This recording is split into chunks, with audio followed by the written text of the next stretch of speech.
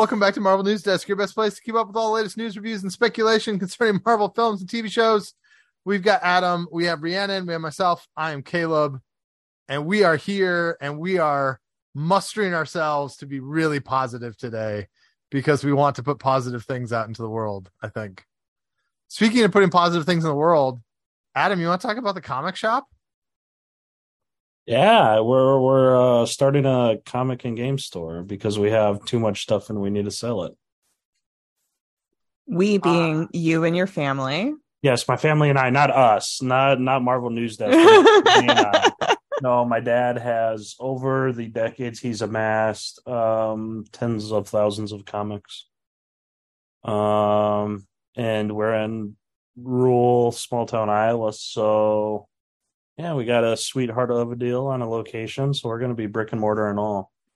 But I was about to say, because I feel like the challenge there is overhead, but if the family's running it, and I'm assuming retail space is not real expensive in the middle of Iowa.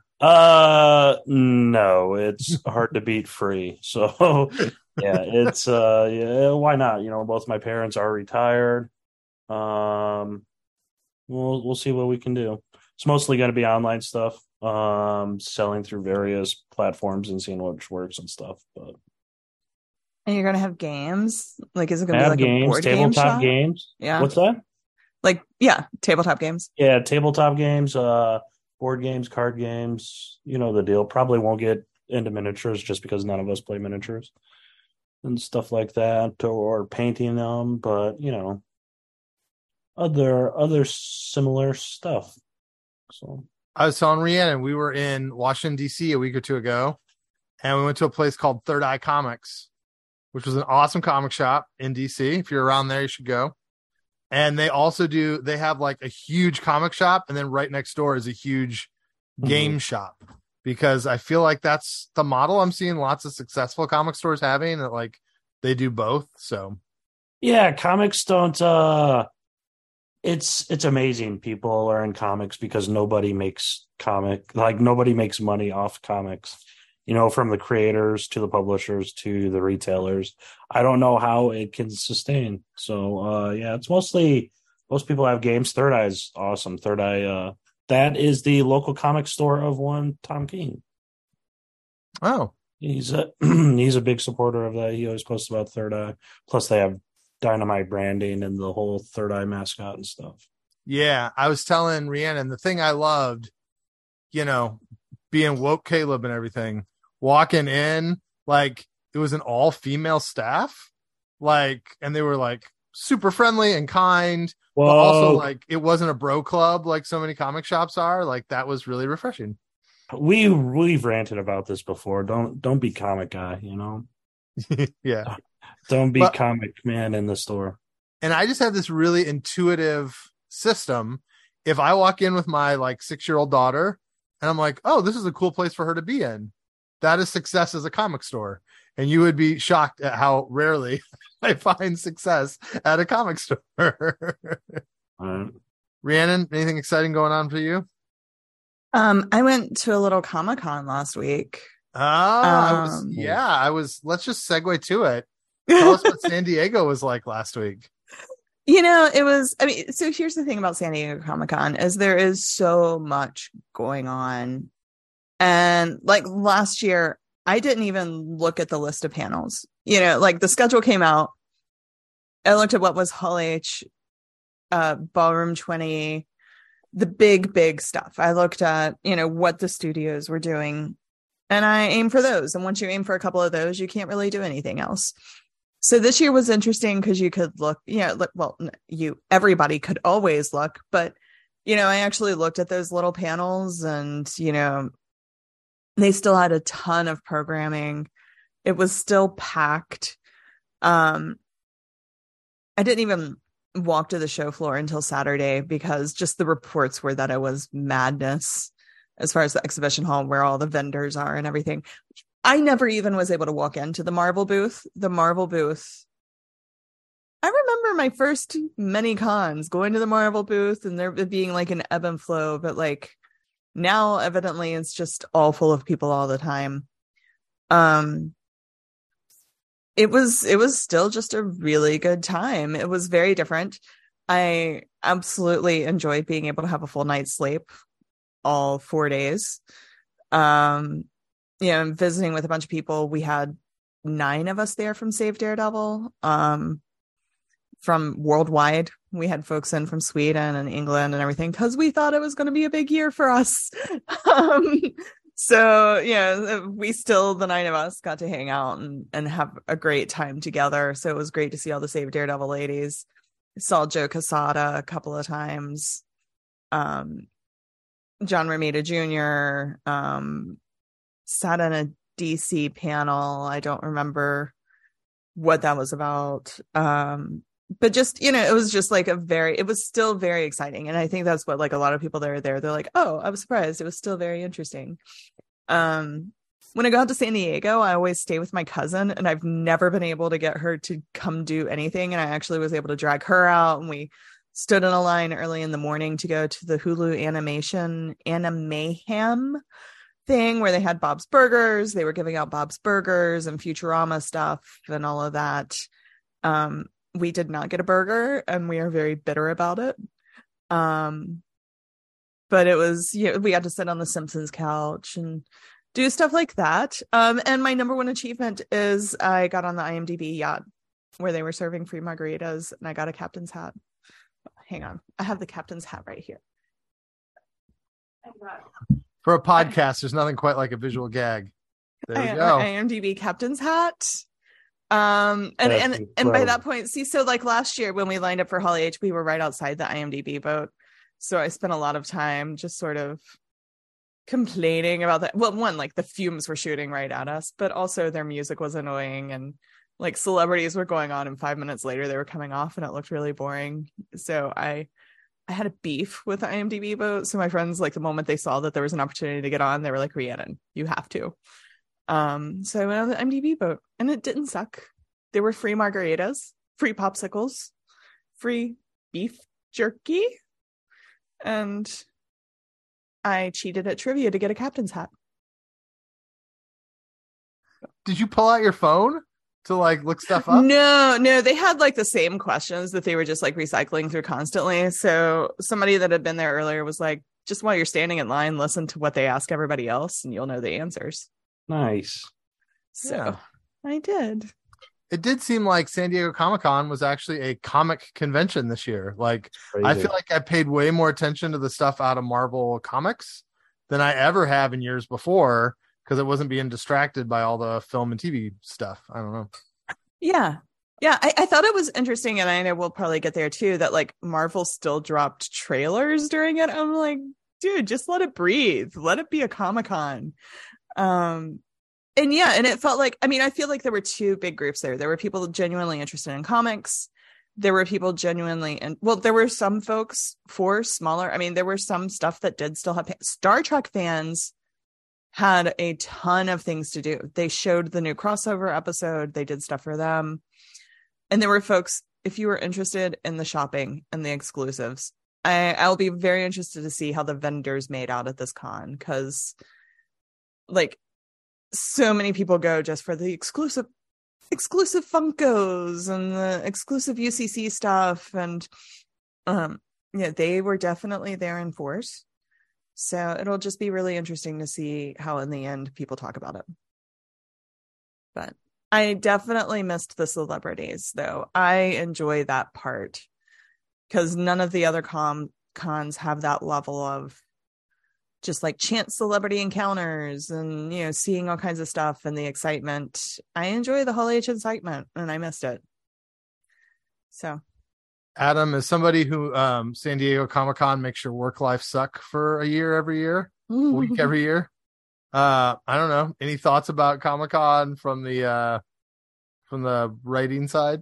More years like this, please.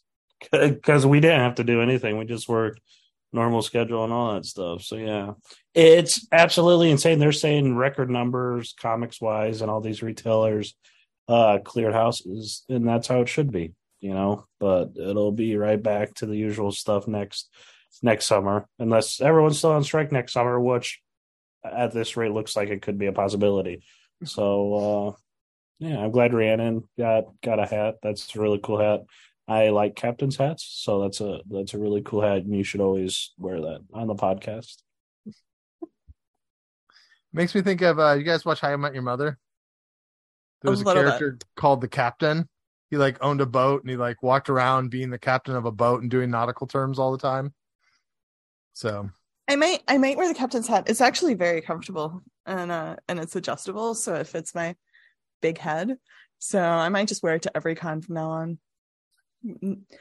I'm definitely taking it to San Diego next year. you should find a way to make various cosplay costumes that all fit the hat. Like 4 or 5 different cosplay things, but the hat is always the finishing touch. Yeah. So, and it felt like I wasn't supporting a stricken property, like IMDb, not AMTP, AMPTP. So, yeah. Now, the only Marvel-y stuff, there was a few, there's some toy stuff that came out and some comic stuff. They did have a panel about X-Men 97, and I think that's gearing up to be released. I mean, they've got a bunch of toys out now, and they seem to be talking about it like it's around the corner. I don't know. I'm really excited about that show, and I'm also suspicious that it's strike filler for Disney Plus. But I don't know. I was excited to see a little bit. I guess they showed some footage to people and everything. So I totally missed that was happening. Yeah, this is the first I've heard about it. I guess animation is this very ambiguous union place, and like so much so that they're encouraging the animators to like try to find a way to get themselves aligned better with some of the big unions, because I guess animation is just like I don't know, you're just like chained to a desk and you animate all day long and you don't have a lot of like fight back. So I don't know. I think we may be seeing a lot of animated stuff the longer the strike goes on, but Animated stuff and A24. I mean, I think it's worth noting that there is a studio out there that said we'll do everything that SAG and WGA is asking for, and they're producing stuff, with the blessing of the unions. Did we have any other thoughts about strikes? I mean, I know we've talked a lot on the show. It seems like it's not moving anywhere at all right now. So, I mean, I think last weekend was very instructive of the challenge. The Barbenheimer phenomenon led to the 4th biggest box office weekend in the history of American films, and I just think the reality here, and maybe I'm wrong, but the reality is they can report 0 costs in production because nothing is being produced, and gigantic windfalls of money from Barbie and Oppenheimer. And that's going to function until maybe even Christmas, like it depends on whether they want to put stuff out that they can't promote with actors. And it seems like some projects, I get the sense that Warner Brothers is real squirrely about Aquaman 2 without obfuscating us with like Jason Momoa, like how are we going to convince people to see this movie if it's not, look at how cool Jason Momoa looks. But I think they've got enough in the pipeline that they can go another 6 months of this and not slow down revenue and have very little production costs. Now, is that short-sighted ridiculousness? Because then first half of next year, they'll get slammed hard. Absolutely. Do I think that they care? Not really. I don't know. Is that the way you guys are seeing it? I mean, I think Barbenheimer, those cast members were able to do some press. Like they got press in before the strike started. Oppenheimer, they walked out of the red carpet because of the strike vote. So I think it'll be interesting to see the next blockbusters where the cast hasn't had any chance to promote it, where there isn't anything with the cast to hype it up, where some of your influencers and stuff are less likely to go to the premieres. Like who's going to be at these premieres? Who's going to be hyping these projects?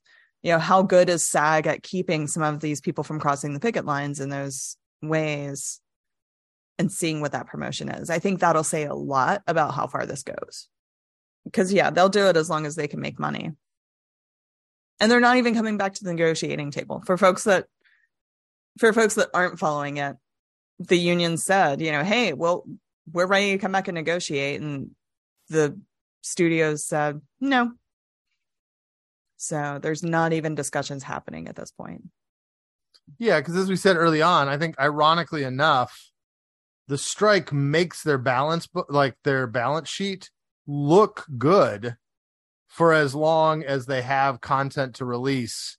It's all revenue and no costs, and that will make them look fantastically profitable. And so that's kind of the sucky part, I guess, of all this.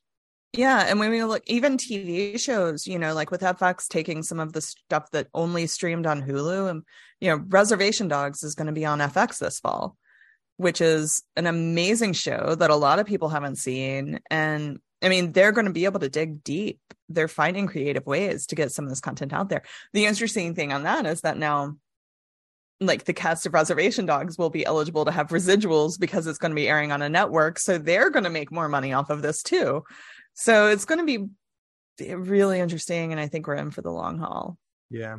Along those lines, if people haven't seen, if you really wanted to see Miss Marvel and for some reason you don't watch Disney Plus, Miss Marvel's going to air in August on ABC. So I'm excited for people to get a chance to see that show, because I think that's one that's so fabulous that if they can just get it in front of the right eyeballs, I think it could have even a second little life for itself. So I think that's a great setup for what is probably our next topic. Yeah. The Marvels has a trailer. We should talk about that, because I think pretty clearly this was the trailer that was cut for San Diego Comic-Con if they had a Marvel Studios panel. And we got it. And you guys know how I feel. I am just delightfully excited. I am so wonderfully happy about the Marvels. And so I did feel like there wasn't a lot to this trailer beyond other ones. I know one or two YouTube channels I watch just skipped like a trailer breakdown because they were already at the con, and they were like, I don't know, I can't say anything about this one we didn't say about the last one. But did you guys have any other further thoughts about what we saw of the Marvels? I mean, the main thing about this trailer that we only saw a very quick snippet of in the past one is Zawe as the villain. Did they call her the Annihilator? I don't know, but she has, she's got a, I'm losing my mind. She's got the hammer, she's got an accuser hammer. Yeah. So we got more of Zawe as the villain in this. So not like anything substantial or big. I didn't like this trailer as much as the last one. I feel like the last one got me really hyped, but this one was just like, okay, more kittens, more Flurkin drama, and just a little bit more info. So yeah, I do enjoy. I feel like they're just letting us know this is going to be fun. It's going to be a fun, goofier one, like a room full of Flurkins floating in zero gravity. I'm sure there's going to be some edgelords who are like, dude, this is so dumb. And I'm like, no, this is going to be super fun. It's all right for us to have a breezy one.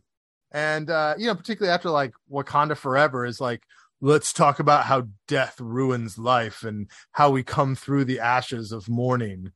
I'm totally cool to have one where we just got a bunch of Flurkins floating around in space. That's okay with me. I'm kind of happy for the goofiness, but I'm all for goofiness as long as it's not as goofy as as Love and Thunder. Yeah. Give me some plot, make it make some sense. But yeah, I'm ready for it. I'm hoping we haven't seen all of the fun moments. I don't know. It feels like they gave us a bunch of fun moments. And I know, I used to say Marvel's really good about keeping surprises and keeping, things for you to experience in the movie. But at this point. Is that any guarantee? They've lost my trust, but I'm hoping we haven't seen all the fun moments. Yeah. Adam, I feel like we should check in with you on like cosmic stuff. I mean, I know the Kree are there. We'll I'm guessing probably you get don't have a none lot of of thoughts it. here. Yeah, we'll probably get like none of it just because that's how Marvel rolls with the cosmic stuff. So, you know, it is what it is. Looks fun. I mean, think, at this rate, I don't know, man. I'm cautiously optimistic. What I hear this someone on TikTok said delusionally optimistic, but I'm not that. It's I've disliked much more Marvel stuff than I ever have over the past 2 years. So, I thought I was going to like Ant-Man 3, and it's one of the worst movies I've ever seen in my life. So I don't, I don't know. Yes, I'm cautiously optimistic for what we said or what we've seen so far, I guess. I do wonder sometimes if it's just how much of a stinker the stinkers are. Because like if we went back and listened to all the episodes we've done, you loved Wakanda Forever. You loved Werewolf by Night. You enjoyed a lot Moon Knight. I'm trying to think through. So you really hated Love and Thunder and Quantumania, but like you loved Guardians 3. So it's weird. Like I feel like you've actually really enjoyed you were crazy about Eternals. So like I don't know, that's weird. Well, so I think Eternals was with everybody. I mean, everyone said it was absolutely awful, and I'm like, it's good. Like I didn't think it's as bad as everyone said. Yeah. But this week, the past few weeks, that recency bias, I guess, and the opposite.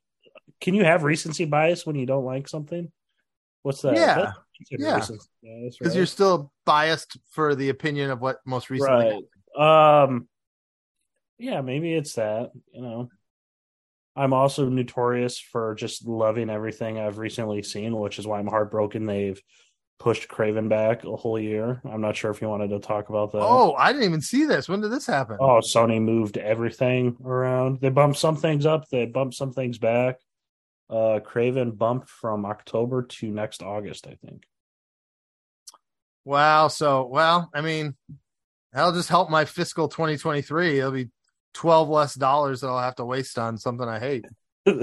I mean, that's the thing. I mean, you're not going to do a press tour without Aaron Taylor Johnson, so better be safe than sorry. Yeah, man, I'm excited for the Marvels. I thought it was really funny. The other day we drove by McDonald's and they're selling Marvel's toys in the Happy Meals right now.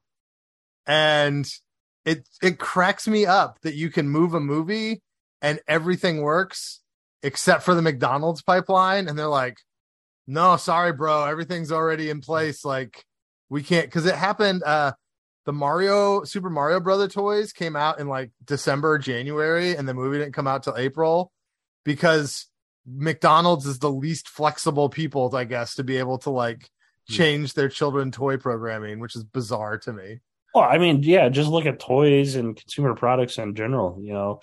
Every single movie, every single TV show, we either get first looks or name reveals or whatever, and it always comes through some T-shirt that nobody's going to buy on. What's the site? Zappos or whatever. Whatever, I guess. The other thing I was going to mention, this is a little spoilery for the end of Secret Invasion.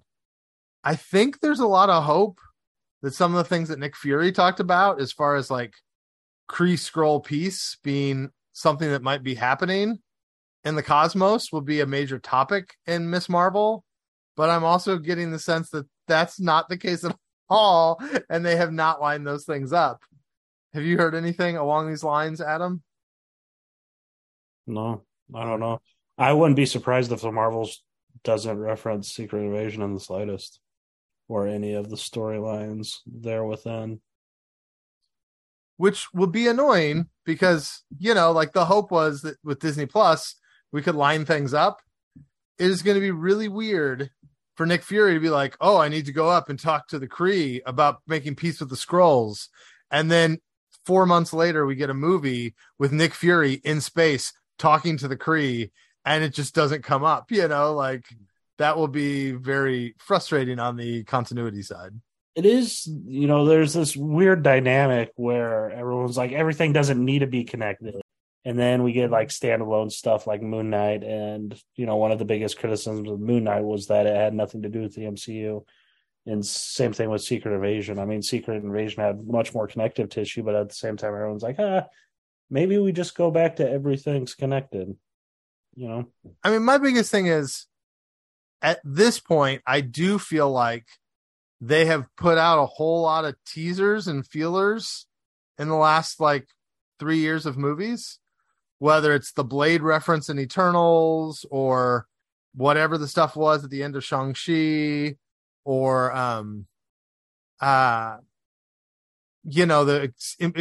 putting Hercules and Thor Love and Thunder. Like there's all these things that are like, ooh, this is coming next. Doctor Strange running off with Clea to the dark dimension. And if their thing is like, oh, we're going to introduce all that and then we'll follow up on it 15 years from now, like that sucks. Like the end credits stuff that we got in phases 1 and 2, usually you were 2 or 3 years away from seeing something about that continue, Those teases that are just teases to tease and not to actually pay off some down the road is a little annoying, I think. It's also weird that, we had just gotten done with pandemic delays for the most part, and now we're going to go through the same exact stuff again. So at this rate, we probably won't see Secret Invasion in the 20s. So at this rate, 2031 probably is when Secret Wars. Yeah. And it's really hard because from the Union side, I think they actually give themselves a lot of leverage by what you're talking about. But I have a little sympathy when the studios are like, guys, if we take a break now, we might crush theaters. I don't know if that's wrong. Now, that should to me be impetus to the studios to just freaking pay the people what they deserve to be paid and let's move on. But I do worry that these two sides in the strike, AMC is about to go under. And if they don't have product again in 3 months, I really don't know what happens to the theater business, And I think in-game rewatches or something, license old movies again or something, show the whole Indiana Jones series, do Empire Strikes Back, and you'll make a killing. Seriously, they can make some money. Seriously. And there's some stuff. There are some movies that are not available on streaming. Mm-hmm. Like there's some Miramax stuff, your Dogma.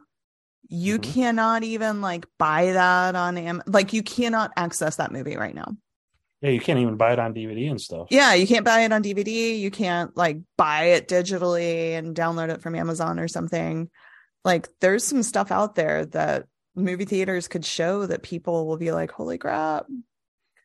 Look at that. We just solved the studio's problem. Just all that, if Warner Brothers wanted, they could just probably release Batgirl, or stuff probably not Batgirl, but other stuff that's already been released that they've taken off streaming, So I see what you guys are saying. I would just say a lot of those ideas maybe juice out $10 million domestically, $15 million domestically. It's definitely not bringing in the $320 million to the U.S. box office that we saw. Right, but it's more weekend. From a way to keep the movie theaters alive, and the movie theaters still don't need $30 million, There are options, is all Adam and I are saying. I think what we will see over the next 6 months is imaginative thinking, because what the next 6 months have that the pandemic didn't have is people can go sit in those seats. So if AMC wants to survive, they can come up with ways to survive. They could come up with something. It's just, are they thinking in those ways? Are they being flexible? Are they trying to make those deals? Hopefully they're out there talking to Disney and being like, hey, do you have a like scene in a box we can add to Star Wars? Because that could get, you throw something from the cutting room floor into one of those old classics and re-release it. That could be your $60 million box office weekend. I'd love to see, and it's contractually, I think, difficult. Sports, like I'm a Detroit Lions fan. If I could watch the Lions on a theatrical screen, and even if they charge me $20, heck yeah, I'd do 2 hours in a theater to like watch the game on a big old screen with good sound and everything with a bunch of other people that like that same team, like, I don't know, that's kind of stuff would be cool. Yeah. And I mean, that's the type of stuff that Alamo Drafthouse like really, really leaned in on, not necessarily sports, but they would do like old movies with a themed night. And the thing is, they don't have to pay as much to the studios. Like if you're pulling out, they did like the old Phantom of the Opera movie and made it a sing-along night.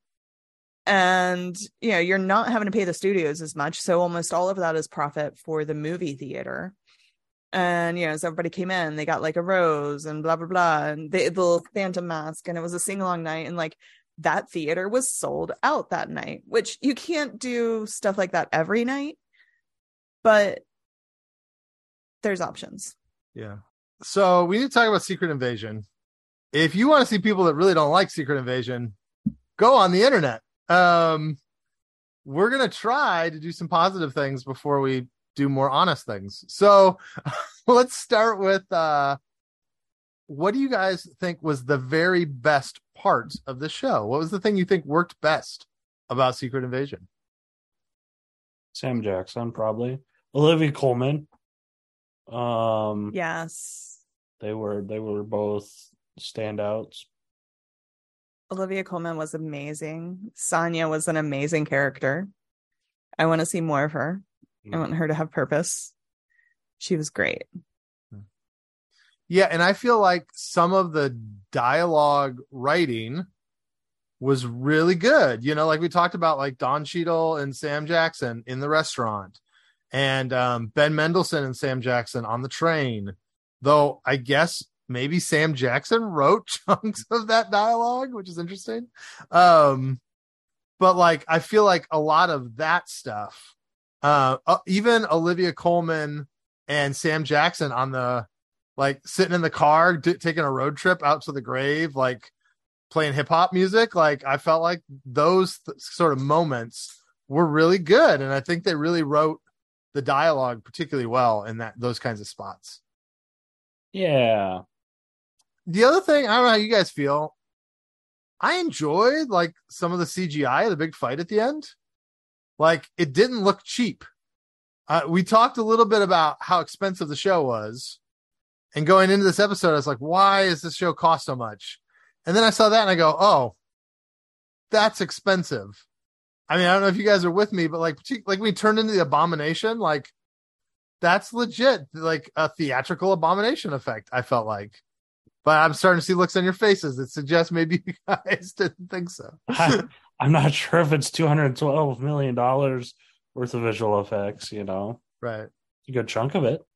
I mean, I think on that note, they did a pretty good job of creating the sort of anxiety of, is this character a Skrull? I mean, I at least like had the point, like maybe it didn't pay off as much as I had hoped, but there was a little bit of, that feeling of all of these characters, in that last episode. I was really excited to see who was going to surprise me by being a Skrull. It didn't pay off, but like did it not surprise you that the Nick Fury that was at the nuclear plant was not Nick Fury? No, not at all. It took me 5 minutes or so before I realized what was going on. Yeah, no. No. That's not how radiation poisoning works, which, I mean, like, yes, they wouldn't, like, Marvel could totally present radiation poisoning wrong, but we've all seen Chernobyl at this point. That's not how iodine pills or radiation poisoning works. See, I had no idea. So I was just going along with it. Adam already kind of got into this. Do you have an MVP? Like who you thought was your favorite person on this show? I mean, maybe Sonya. I was trying to sit here. I was like, General Ross or whatever his name is now. Like, um, Sonya. She absolutely stole the show. Yeah. Emilia Clarke, Gaia, like surprised me. Like I ended up liking her. I'm not a huge fan of Emilia Clarke, so like I ended up liking her a lot more than I expected. I feel like they did a lot with that character and clearly set her up for something else. So she exceeded expectations. I felt like she was good at being ambiguous too. Yeah. Like I think believably they could break her as a good guy down the road or as a bad guy down the road. And I'd be okay with that because so far she's been this really conflicted presence that doesn't know how she feels about certain things. And I don't think that's easy. Like I think it's far easier to play up as the villain or play up as the hero, but doing something that could waffle either way, I think is difficult. I would say, I feel like the guy that played Gravik did a good job with what like he had. I felt his little monologue there at the end about like who he was asked to kill and what it took from him and that Fury didn't care, like what it did to him psychologically. I'm trying to make this a positive thing, not a criticism. There's a whole vein in this show about people's reticence to accept people who are different than them. And like that whole line kind of in the middle of like, is Gaia as Fury that said something like, I thought it would be easier to like, I forget the exact line. It was something along the lines of it was a whole lot easier to do these missions and to save the world than it would be to convince 8 billion people to accept you. Like, I think that's a really fascinating through line. And does Fury really love his wife for who she is and not the way she can make herself look? Like, I think there was a lot of good stuff there that could have actually been a much more meaningful story if it was more consistently held, Yeah. Yeah, I think they touched on some good points. Kingsley that played Gravik also is one of the Kens in Barbie, and that really weirded me out when I saw Barbie last night. I have to learn his name because I keep wanting to call him Ben Kingsley. I'm like, no, that's not Ben Kingsley, like different person. Yeah, I think it's like Kingsley Ben. His name is like, it's really close. It's like, yes, that's what messes with my brain. Yeah, it's Kingsley Ben Adair. There you go. So yeah. Adam, I didn't prep you this ahead. If you had to see this show extend into another movie, another TV show, what part of this would you like to see keep going? Like what part of this interests you as a continuing concept or character or thing? I mean, we already know it goes straight into Armor Wars because I would guess Rhodey probably doesn't even know Tony Stark's dead, and someone's built up an empire involving Stark technology. There's all that stuff that's going on in the comics now that almost seems Armor Wars-esque. If you've been reading Iron Man, and I'm sure Caleb, you read the Hellfire Gala thing this week. No, I'm always 3 months behind Marvel Unlimited. Okay, you haven't gotten spoiled yet, have you? No, I hear that there's something surprising though that came out of it. Surprising, sure a word to use for that. But yeah, it's out. Do I want to see it? Nah, it's probably going to happen. I don't think I'd mind it. I'm not even sure if Marvel knows what they're going to do with Armor Wars yet.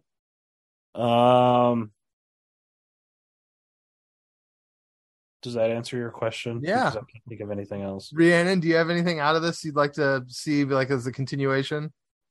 Yeah, I mean, I think I said this to you guys earlier, but where the series ended is kind of where I thought we would be at the end of episode 2, where like humans know Skrulls exist and they're freaking out and the whole world is trying to figure out who's a Skrull and who is not, and they're shooting regular people and thinking they're Skrull.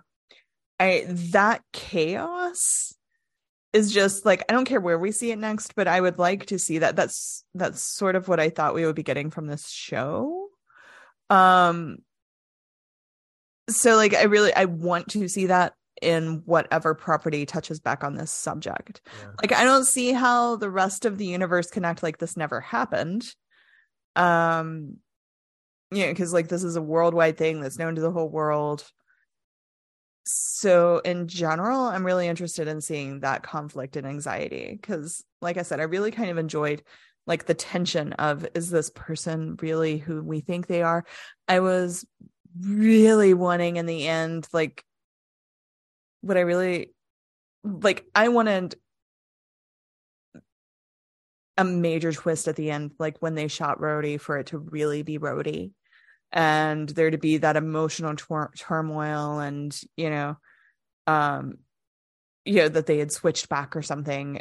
And so we didn't get any of that. So I kind of want that, not that I want real characters to die or real people, but I want that tension and that anxiety from whatever future property, if it's Armor Wars, if it's New World Order, something. I mean, I'm very much with you. I think that them shooting someone they thought was a Skrull and they're not is something that would have made the show better. I think, I don't know, if Fury had killed Maria Hill thinking she was a Skrull and it showed his fallibility and like not knowing what's what, I think that would have been a really interesting wrinkle to the thing. I also, as saying in our chat, the idea that there would be Skrulls that might not know that they're Skrulls, like this was a really interesting thing to me in Secret Invasion in the comics. As I remember, there's like a new, like Mar-Vell is back and they're like, oh, Mar-Vell is resurrected. And the Skrull who is Mar-Vell really thinks he's Mar-Vell. Like they sort of implanted memories in his brain. And the idea that someone would maybe even plead for their life, really thinking they weren't a Skrull. And then like even the shock on their own face as their like skin starts to change, like that could be very interesting. And so like, but I'm with you, like this whole idea that there's a bunch of idiots running around shooting people because they think they're Skrulls and the hysteria of they live amongst us. I think that's a very like thematically fascinating thing. It says a lot about the world that we live in and the way we demonize people so quickly. And the idea that like, it's totally cool to just like mow down a Skrull. I mean, they're still a living sentient being, but if they're a Skrull, we're just allowed to shoot them. Like I thought that last 10 minutes introduced all sorts of interesting things that would have been great in the show, And I agree that if Captain America Brave New World does not touch on some of this somehow, we're back to Agents of S.H.I.E.L.D. days, right? Where like the stuff that's going on in the TV shows had nothing to do with the movies. You cannot have the President of the United States declare all out war and show like random assassinations happening in the streets. And then your next movie be like, so back to normal. Like there's got to be something there, All right, let's, we can also say the other things. I think we all just agree the show was just a nothing burger, right? Like there's just so little to this show, right? Mm-hmm. And there was just so much potential. There was so much potential. And I get like TV shows can be slow. They give us that. But I mean, so if we look at it even as this was a chance to really get to know Nick Fury and really, see his home life and relationships that we haven't had chance to sit with. I also feel like that wasn't great. Like it feels like a 3-hour movie was split into this and they were like, oh, we have to give some like downtime and show Fury's home life for a little bit. Just to interject quickly, I don't understand why you're doing a 6-episode show and the episodes are 34 minutes long. Like the whole beauty of the format, even if it's just people sitting in a room talking around a conference table or Nick Fury and his wife going out to dinner, like, why is there not more, like, I'm not saying make it long to make it long, but like, why don't we go deeper? Why is everything getting rushed into like Ted Lasso episodes are an hour and 15 minutes long sometimes. And I think it's a bit too long, but still, like, as TV has these movable times, why Marvel is trying to fit stuff in almost to a 28-minute like sitcom level, I don't understand that at all. Sorry, that was just me being frustrated as you spoke about that stupidity, Yeah, I'm right there with you. I mean, that's what I'm saying. I mean, I almost want to dig into who the lead writers are. I mean, one, they're using lead writers instead of showrunners. And I truly feel that we're seeing the difference, because showrunners in television have a specific purpose that helps deepen everything. And I'd really be interested in looking into like who the lead writers for Miss Marvel and Moon Knight were versus these other shows, like the other shows that have kind of been less satisfying to see, like their TV experience. But this person was in the Mr. Robot room. Fascinating. Yeah, and Marvel wanted their own Mr. Robot, and it very clearly wasn't that. No. So, yeah. I mean, and even in the room, that at least Mr. Robot is old model writer's room, which goes to sort of like part of what the writers are asking for in the strike, not to circle back to that, is that they have a more complex room. So like in modern times, like people in the room aren't getting the experience of seeing the show through start to finish. So they're not learning that process. But Mr. Robot was old enough that this person probably would have seen the whole process. But I don't know. I mean, to me, they just still aren't good at television. They've had some success. Miss Marvel was good. Moon Knight was good. As far as not even like, if you look at the plots and all of that, just that they were decent at presenting good episodes of television that moved through in a continuous arc throughout the season. It seems like when Marvel gets to the characters they care about more, when they get to these big properties, they're doing it worse because they can only think in the movie mindset. And it's just disappointing because they have such good stuff to work with. Do you guys think this is better or worse than Agents of S.H.I.E.L.D.? My take would be like a lot of the Disney Plus stuff. It's not nearly as good as the best Agents of S.H.I.E.L.D., but I will take a bad Disney Plus episode any day over a bad AOS episode, because the worst of the AOS stuff was almost unwatchable. So, I mean, that's kind of my take. And I don't know if I'll probably make people annoyed with that, but like, no. I think Agents of S.H.I.E.L.D. had higher highs and lower lows than what this had. Right, but to me, it felt like the only thing separating this from the whole Y50 reboot was an occasional superhero arm or something, It felt very network television to me. It's so disappointing, man. Some of it too is like, maybe I'm going too far. I struggle to even understand exactly what the plot was here. Hey, there's Skrulls on Earth and it's causing trouble, so Nick Fury shows up, and then everything gets worse, and then Nick Fury goes, all right, job is done, I'm going to leave. You're like, what?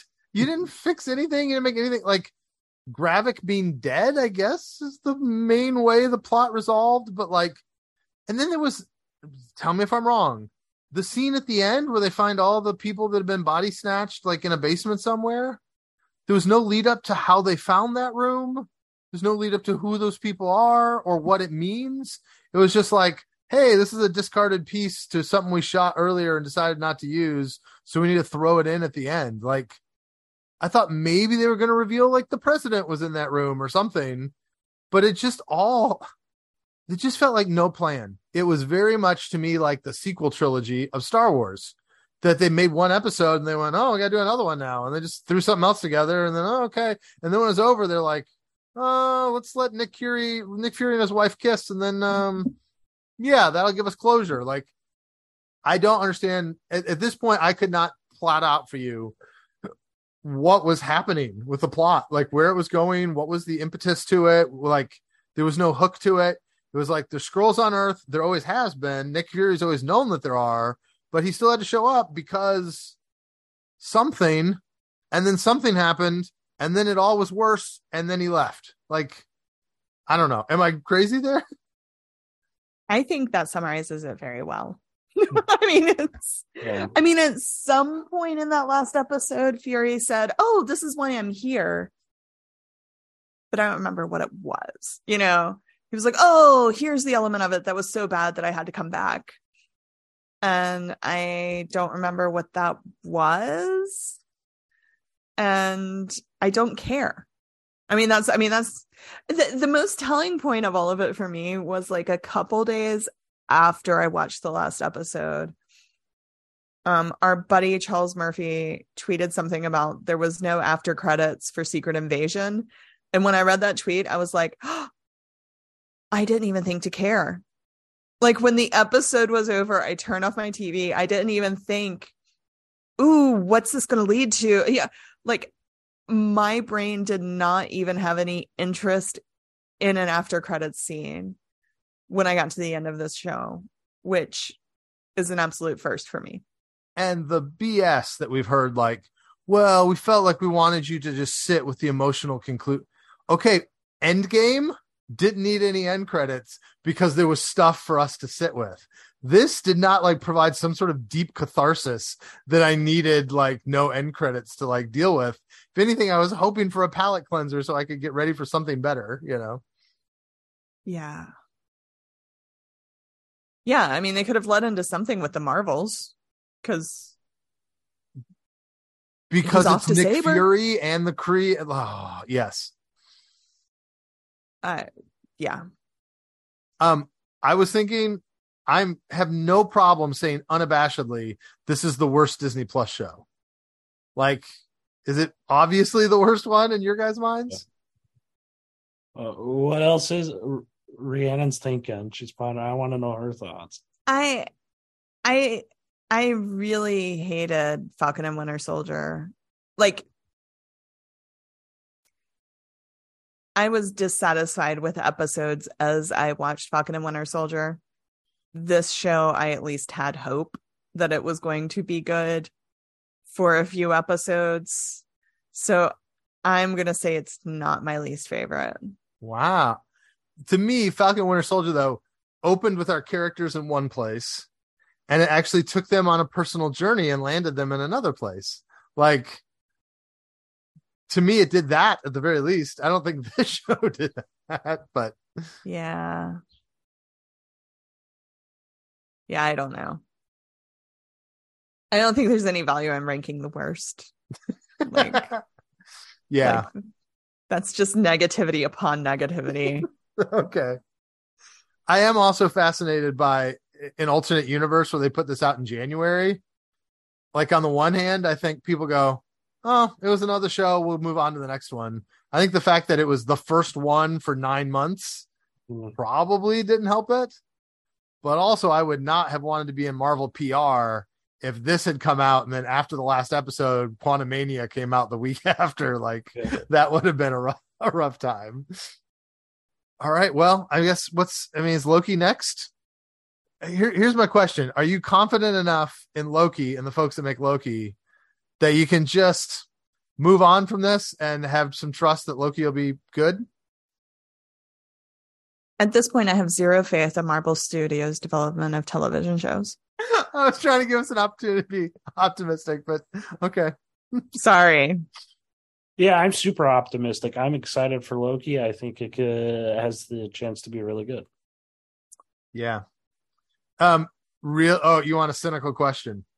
Is Loki coming out while SAG is on strike a benefit because then they don't have to answer why Jonathan Majors is not doing press?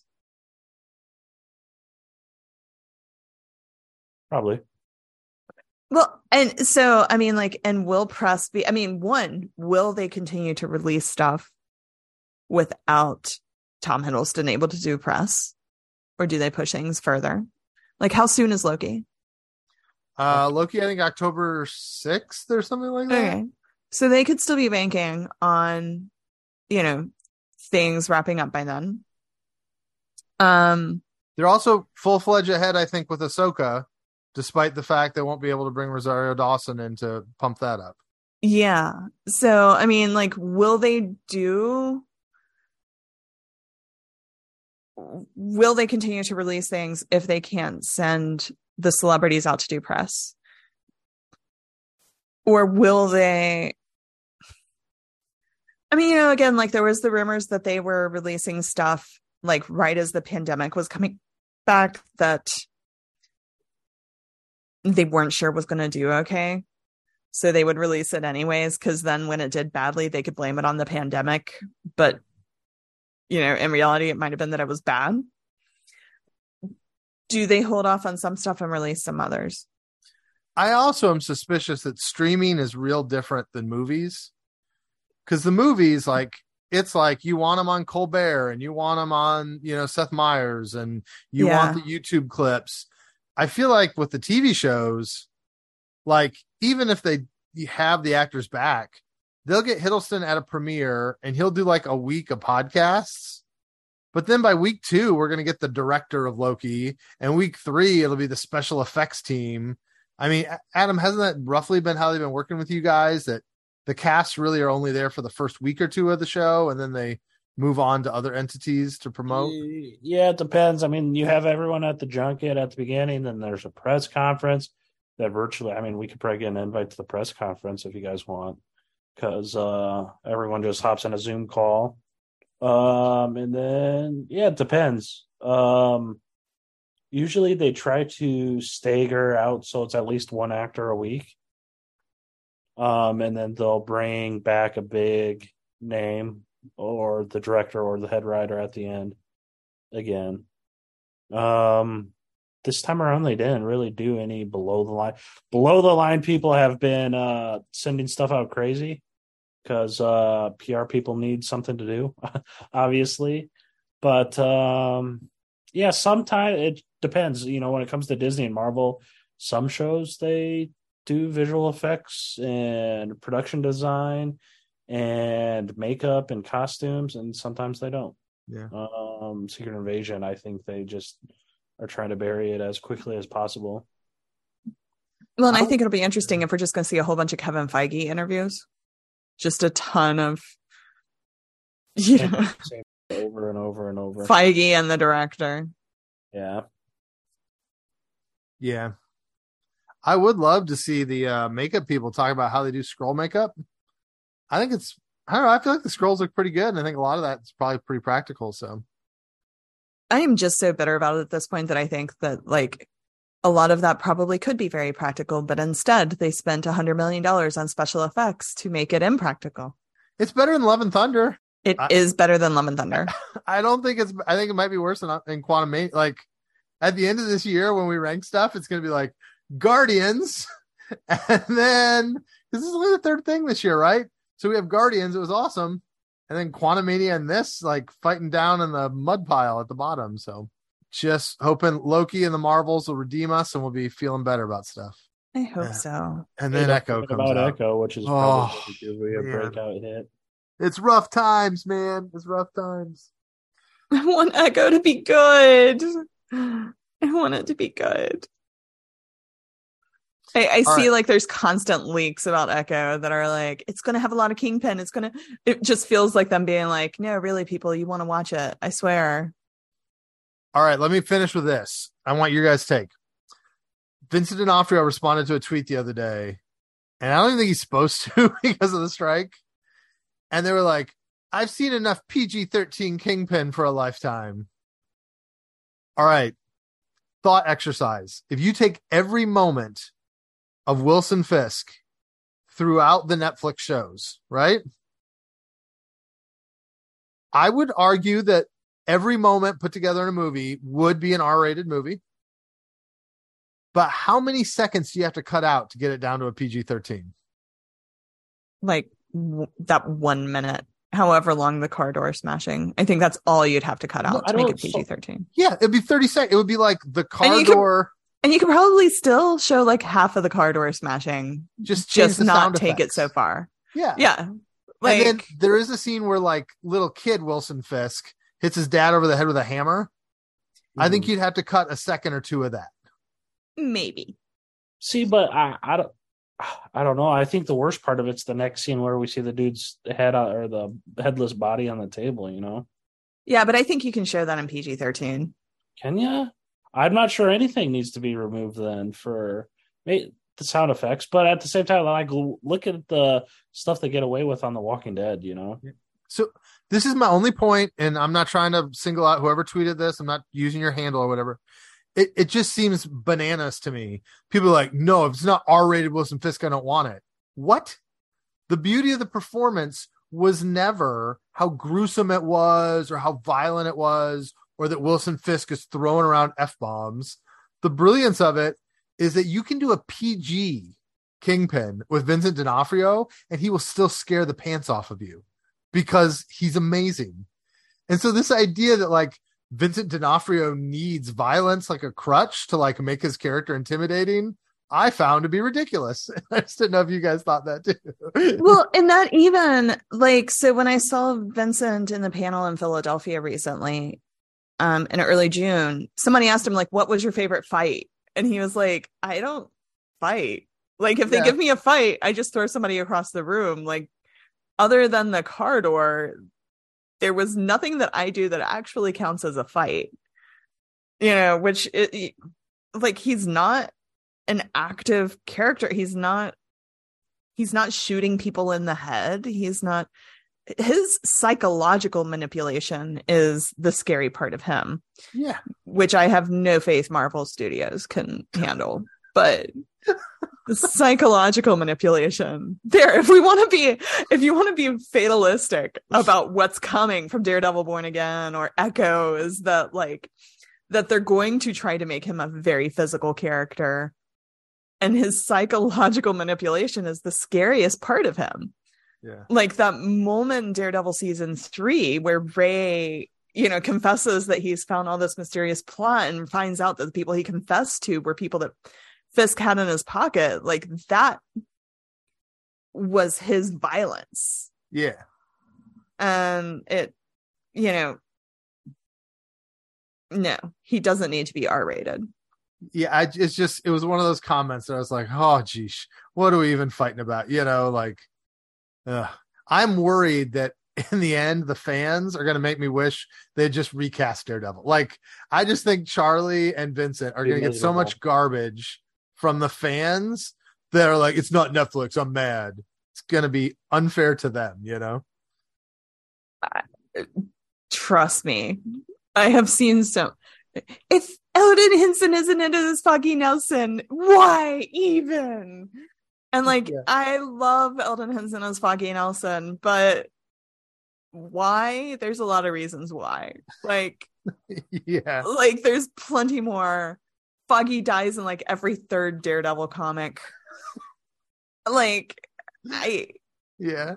just give it a chance. And I think that's what the tweet that Vincent maybe got in trouble for was just saying, be patient. Yeah. Like, everybody stop losing your mind before you've seen anything. Yeah. Well, and we didn't get into this. There's been some like rumors that Daredevil's really bad, but the rumors are coming from like not websites that I would take my rumors from, you know. I mean, I think at this point, they're not even a third done film in the series. How do they know it's bad? The one I saw was Cosmic Book News. Oh, that was saying that it's going to be just as goofy as She-Hulk, and so it's not going to be any good. And I'm like, wow, there's just no way in the world they're making a Daredevil show the same tone as She-Hulk, you know? And if they do, the Wade run is the Mark Wade run of Daredevil is goofy as heck. And it is simultaneously one of the darkest runs of Daredevil. Like, if you need that dramatic art of like the Bendis run and stuff like that, Man Without Fear, to know that it is dark, but that Mark Wade run is simultaneously goofy. It's the one where he shows up at the party with the I'm Not Daredevil shirt and that almost everybody's seen, and just while being so dark. Yep.